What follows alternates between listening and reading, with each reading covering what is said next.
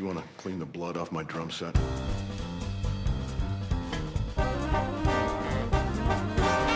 Now, if you've had the pleasure of watching Damien Chazelle's debut feature, Whiplash, you know exactly what I mean when I say it's a hard act to follow.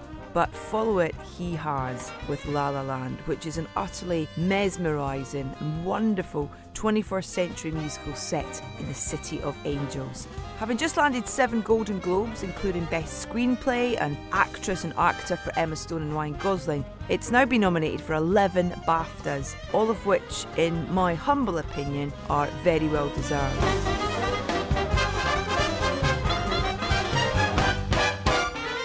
I'm Edith Bowman, and you're listening to Soundtracking, a weekly podcast in which the biggest names in cinema talk music.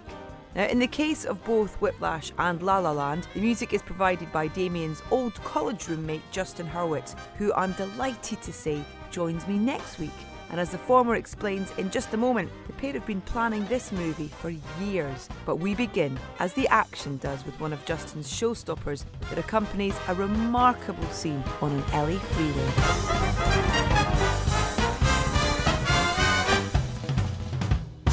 This is a podcast about music. It's called Soundtracking, so you are the perfect subject for this. This film opens with this wonderful musical piece. The song is Another Day of Sun. Another Day of Sun. Yeah, it's pretty much what I wish I could do whenever I'm stuck in a traffic jam, which is frequently living in LA.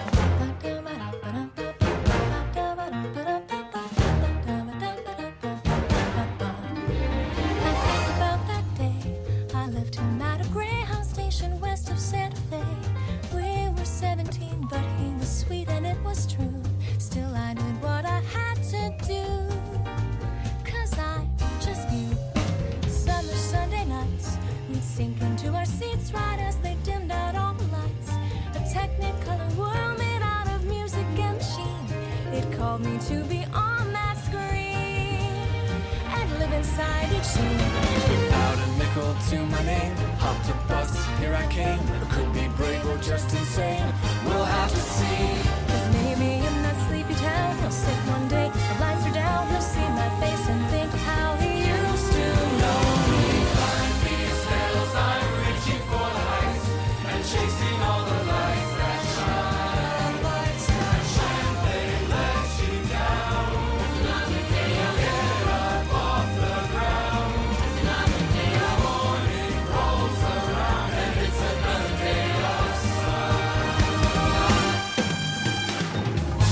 Tell me where the seed for this started, because I remember speaking to you before Whiplash was released. Even then you were talking about, I remember you talking about this film. Before we even shot Whiplash, this was already ready to go. It was just a matter of finding people who were willing to make it. But we initially wrote it in 2010, 2011, and just couldn't get it off the ground. Actually, I made Whiplash partly as a way of finally opening the doors to this.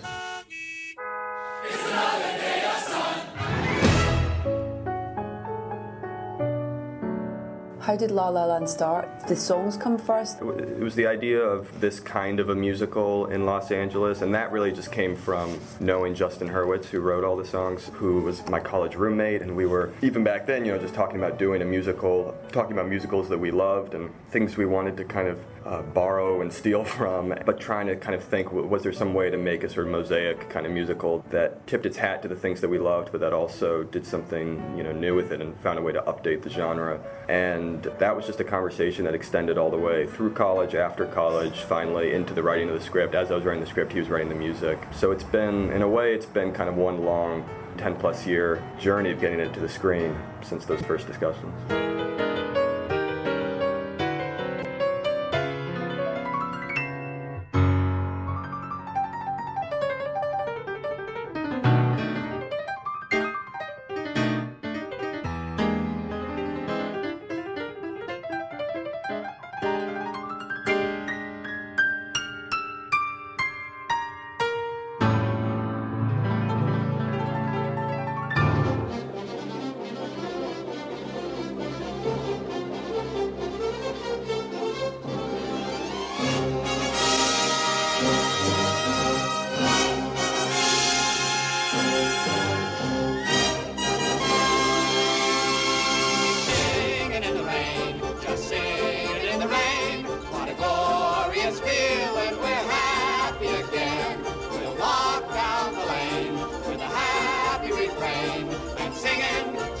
in the rain.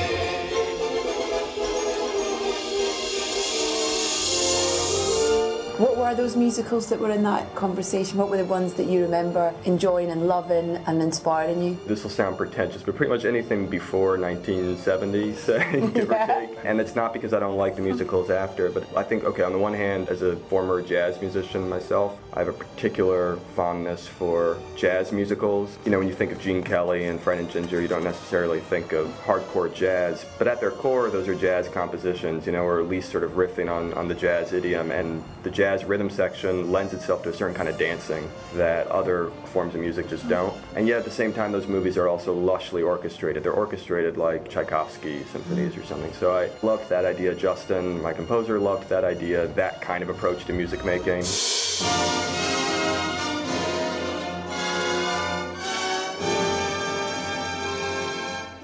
That's why, in a way, it was such a broad sweep of time, and anything from the beginning of the genre in the early 30s all the way through the 60s.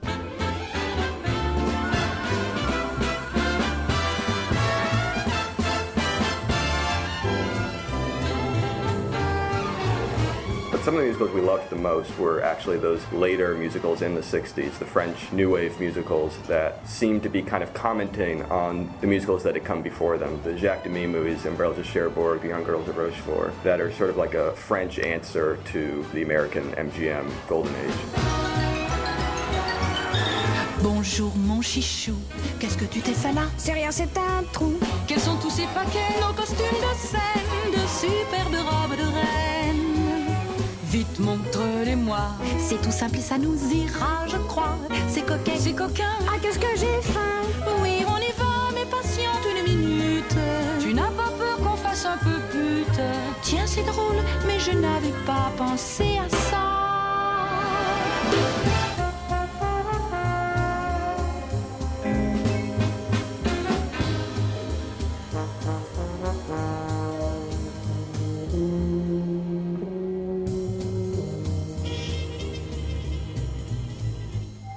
West Side Story is the one that sticks in my brain. And a type of music that I'd never been introduced to as a child until I heard that. We talked about West Side Story from a musical standpoint a lot too, because part of what's amazing about, I mean, there's a lot of things that are amazing about West Side Story, but the Bernstein score there, you know, it's steeped in jazz, but it's also very much its own thing.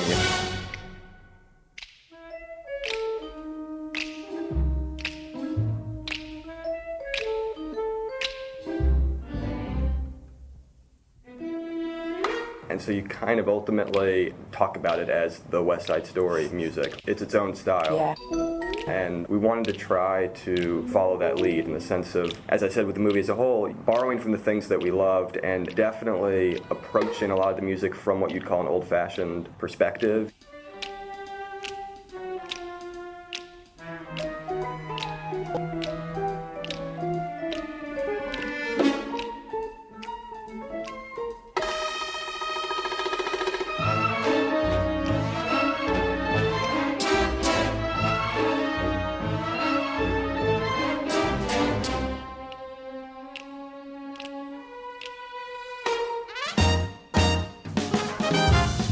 So, you know, using live orchestra, you know, not using any sort of electronic samplings, recording the orchestra all together in one room, big 95-piece ensemble, Wow. and obviously certain approaches to the orchestration that were very old-fashioned and analog. But at every moment, in terms of the composition, in terms of the approach to the unfolding of the songs, we wanted to find ways to update and find ways to maybe subvert the songs.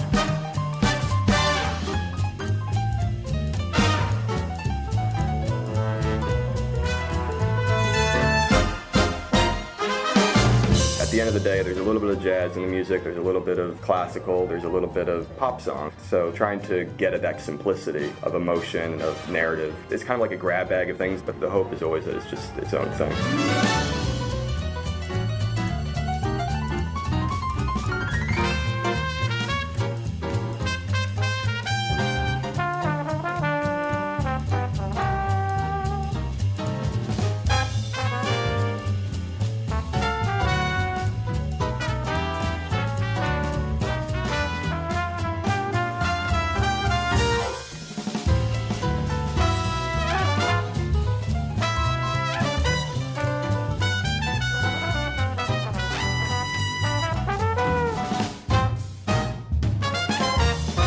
Mentioning a 90-piece orchestra blows my mind. The idea of hearing that sound live, I think I would self-combust. That's how I felt when it was happening. Luckily, Justin was keeping his cool because he had to actually do work that day. I got to just sit there and take the back seat. Must be a wonderful feeling though to have this thing that you've had in your brain for the last 10 years, to see it actually happening and hear it come together. In a way, that was like every part of the process of actually making the movie was the realization of a dream in that sense. So many sounds or images from this movie had just been swirling in our heads for years, and you know, it was always this like, oh, one day when we're able to put this on screen, never knowing when that one day was going to be, if it was ever going to be, you know. And certainly it didn't seem likely for a while. So getting to actually get the cameras rolling, getting to get the musicians assembled, when you start actually rolling film or actually recording music, it's like it already feels like a victory in a way when you've been kind of nursing it for that long.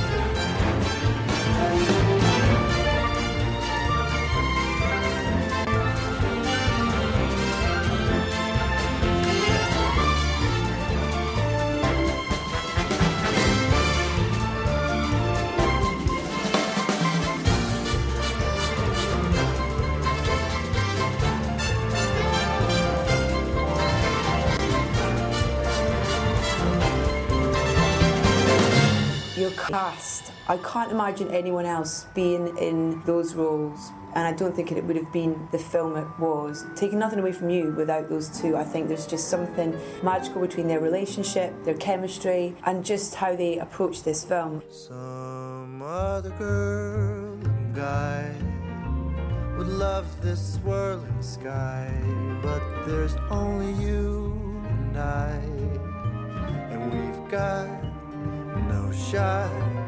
This could never be. You're not the type for me, and there's not a spark inside. What a waste of a lovely night. You say there's nothing here. Well, let's make something clear. I think I'll be the one to make that call. What's your call? And though you look so cute in your polyester suit, it's wool. You're right, I'd never fall for you at all. And maybe this appeals to someone not in heels, or to any girl who feels there's some chance for romance, but I'm frankly feeling nothing. Is that so? Or it could be less than nothing. Good to know, so you agree. That's right, what a waste of a lovely night.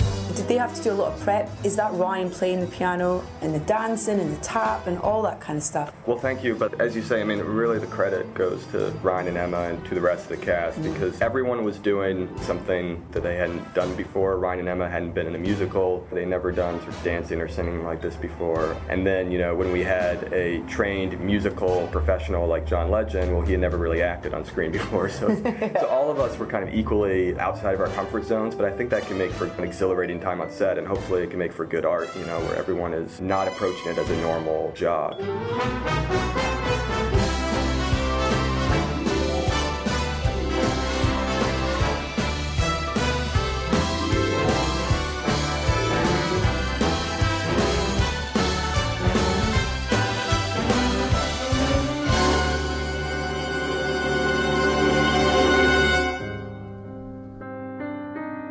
And certainly with Ryan and Emma, Ryan was learning piano for about 5 months prior to shooting. There's no piano double in the movie, so even close-ups of hands, it's all him. No, that's amazing. Yeah. That was actually less at my insisting and more at his. You know, he approaches the role like almost like a method actor in the sense that everything was just an extension of character. And that's actually what I wanted it to be. You know, I tried to, when Ryan and Emma and I would talk, a lot of the times I was talking about how it should all just be acting, whether you're singing, dancing, playing piano, it should all be the same thing. It should all be one single expression, and that's the expression of the character.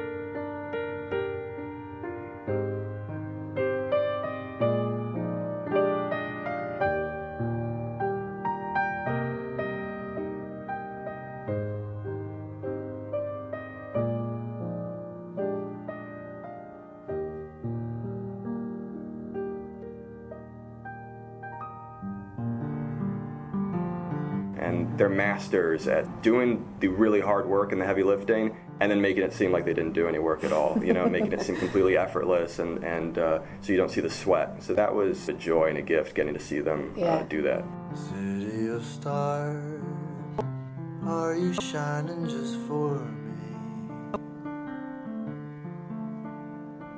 City of stars, there's so much that I can't see.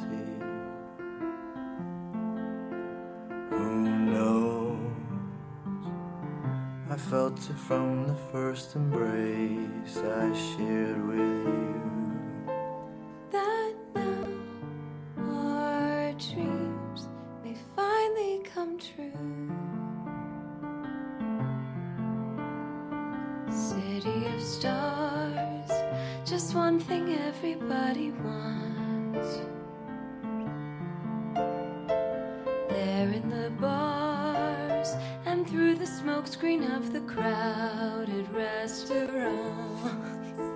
it's love. Yes, all we're looking for is love from someone else. City of stars, you never shine so brightly.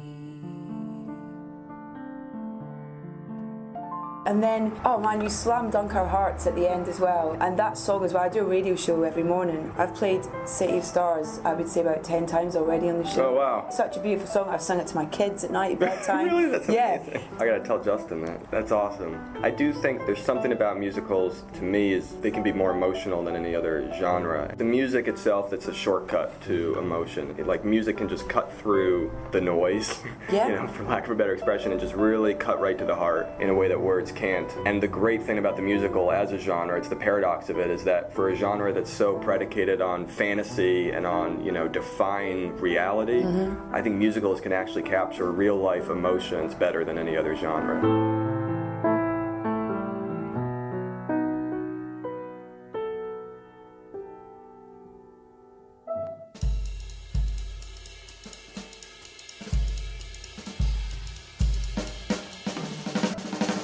When Ryan's character, Sebastian's talking about his love of pure jazz, and there's a little bit of you in there, I imagine. A little bit. Damien sort of seeping in there. Yeah, I think through Ryan's character I was trying to hash out probably two competing sides of my brain, you know, and trying to balance a love of the old with a need to be in the present, and trying to constantly find that bridge between the two. And I think Sebastian, his problem as a character is that he's kind of found himself mired in a sort of nostalgia that's basically its own dead end.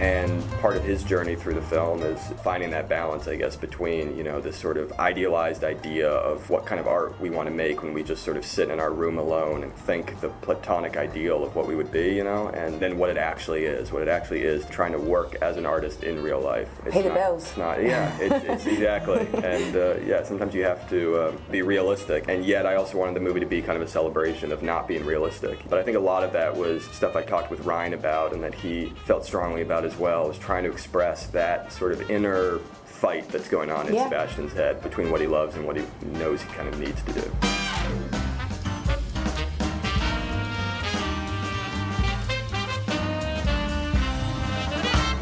Bill, thanks for having me back. You're welcome. I want you to know you're looking at a new man. Good. Man that's happy to be here. Excellent. Very easy to work with, man. Okay. And you're going to play the set list. Happy to. Even though I don't think anyone cares what I play, but yeah. Well, if by anyone you mean anyone other than me, that would be correct. I care, and I don't want to hear the free jazz. Right. Okay. Although I thought in this town it worked on a sort of one for you, one for me type system. How about two for you, one for me? How about all for you and none for me? That's perfect, yes. Great. Okay. Okay, mutual decision then. Right, made by me. Right. And I sign off on it, so. Whatever, tell yourself what you want to know. Well, welcome back. There's a nice way to say that, Karen.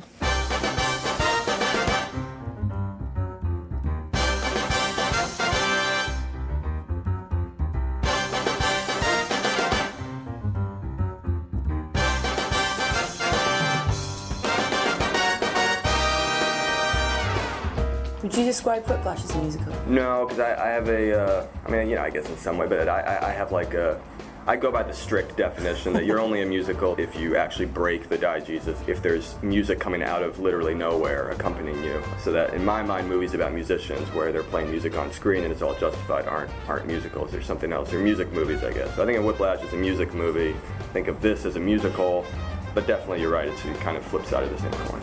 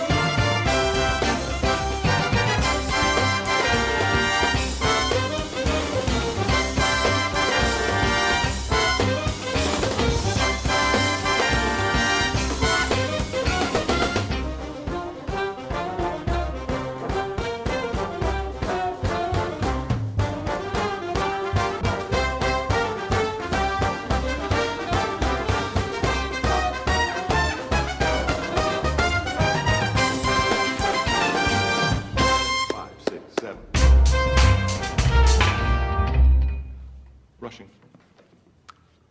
5, 6, and dragging. 5, 6,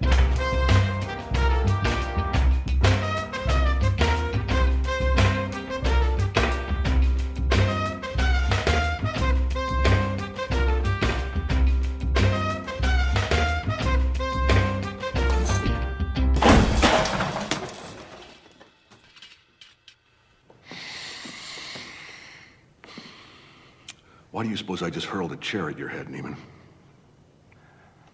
I don't know. Sure you do. The tempo? Were you rushing or were you dragging? I don't know. Start counting. 5, 6, 7. In 4, damn it! Look at me! 1, 2, 3, 4. 1, 2, 3, 4. 1, 2, 3. Now, was I rushing or was I dragging? No. Count again. 1, 2, 3, 4. 1, 2, 3, 4. 1, 2, 3, 4. Rushing or dragging? Rushing. So you do know the difference! Would you mind if we talked about Whiplash just for a minute? Yes. Right. You know, it's part autobiographical in terms of your experience as in a band. But in terms of the subject matter and jazz being the big thing about it and stuff, so which is such a passion of yours and such a great thing to get out to the masses as well. Was it easy for you to pinpoint the musicians that you wanted to talk about? Yeah, because in a way it actually just goes back to personal tastes, I guess, or personal heroes of mine when I was starting to play jazz and who I So as a drummer, there were certain drumming heroes I had, some of whom are cited in Whiplash, like Buddy Rich and Joe Jones, Max Roach.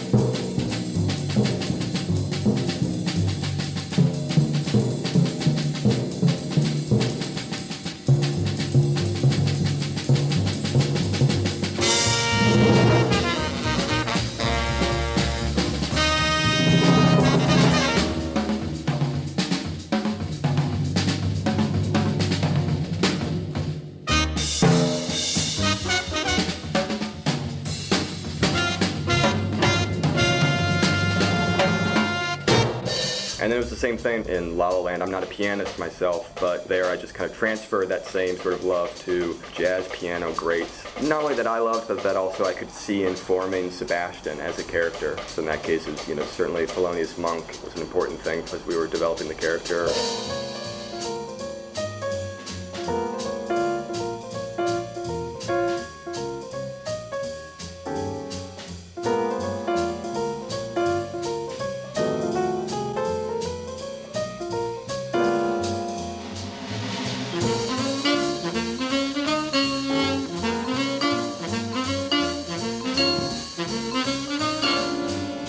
Bill Evans, Bud Powell.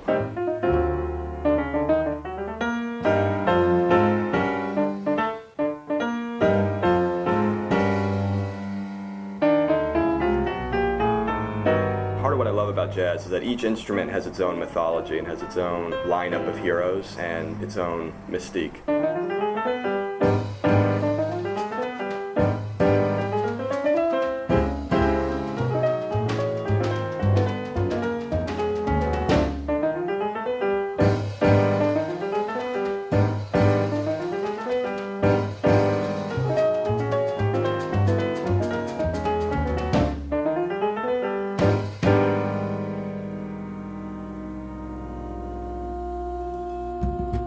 What did you ask of Justin when you were wanting him to, write original jazz score for Whiplash? What were the kind of conversations that you had with him for that? Well, it was interesting because in that case he was, in some cases, answering to, as you say, like the standards, like Caravan or Whiplash, the title track that we had licensed for the film. But even though the score to Whiplash is a much more ambient-leaning, sort of thriller score that would seem miles apart from the score to La La Land, the approach was still similar in the sense that it all began with trying to find a melody, a theme melody that would drive through the whole movie. I'm really a big believer, he and I are both a big believer in scores built around themes and built around a single melody or a single set of melodies that help unify the movie.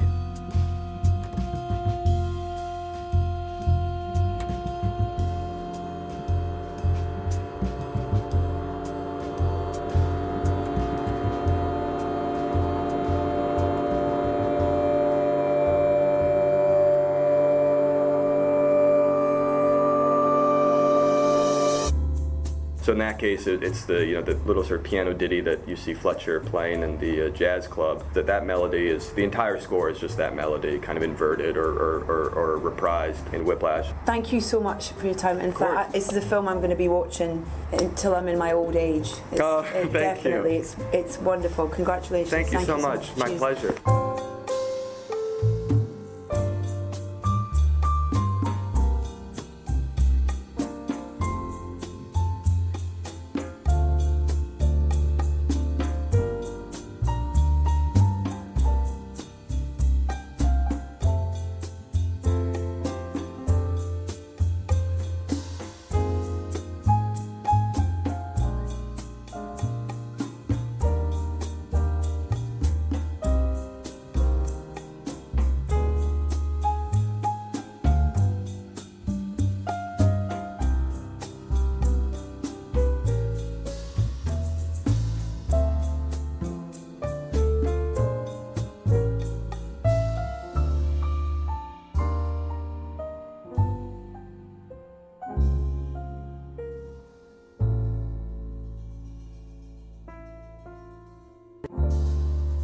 From Justin Hurwitz's score to Whiplash, that's Fletcher's song in Club, rounding off this latest episode of Soundtracking with the precociously talented top bloke, Damien Chazelle.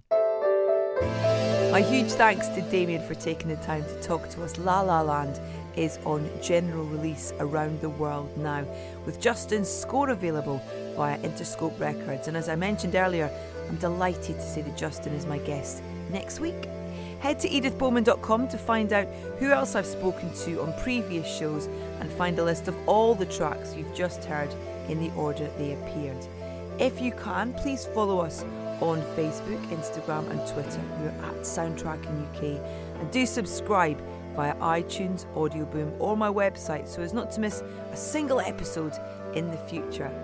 So then, composer Justin Hurwitz is next. I look forward to the pleasure of your company then.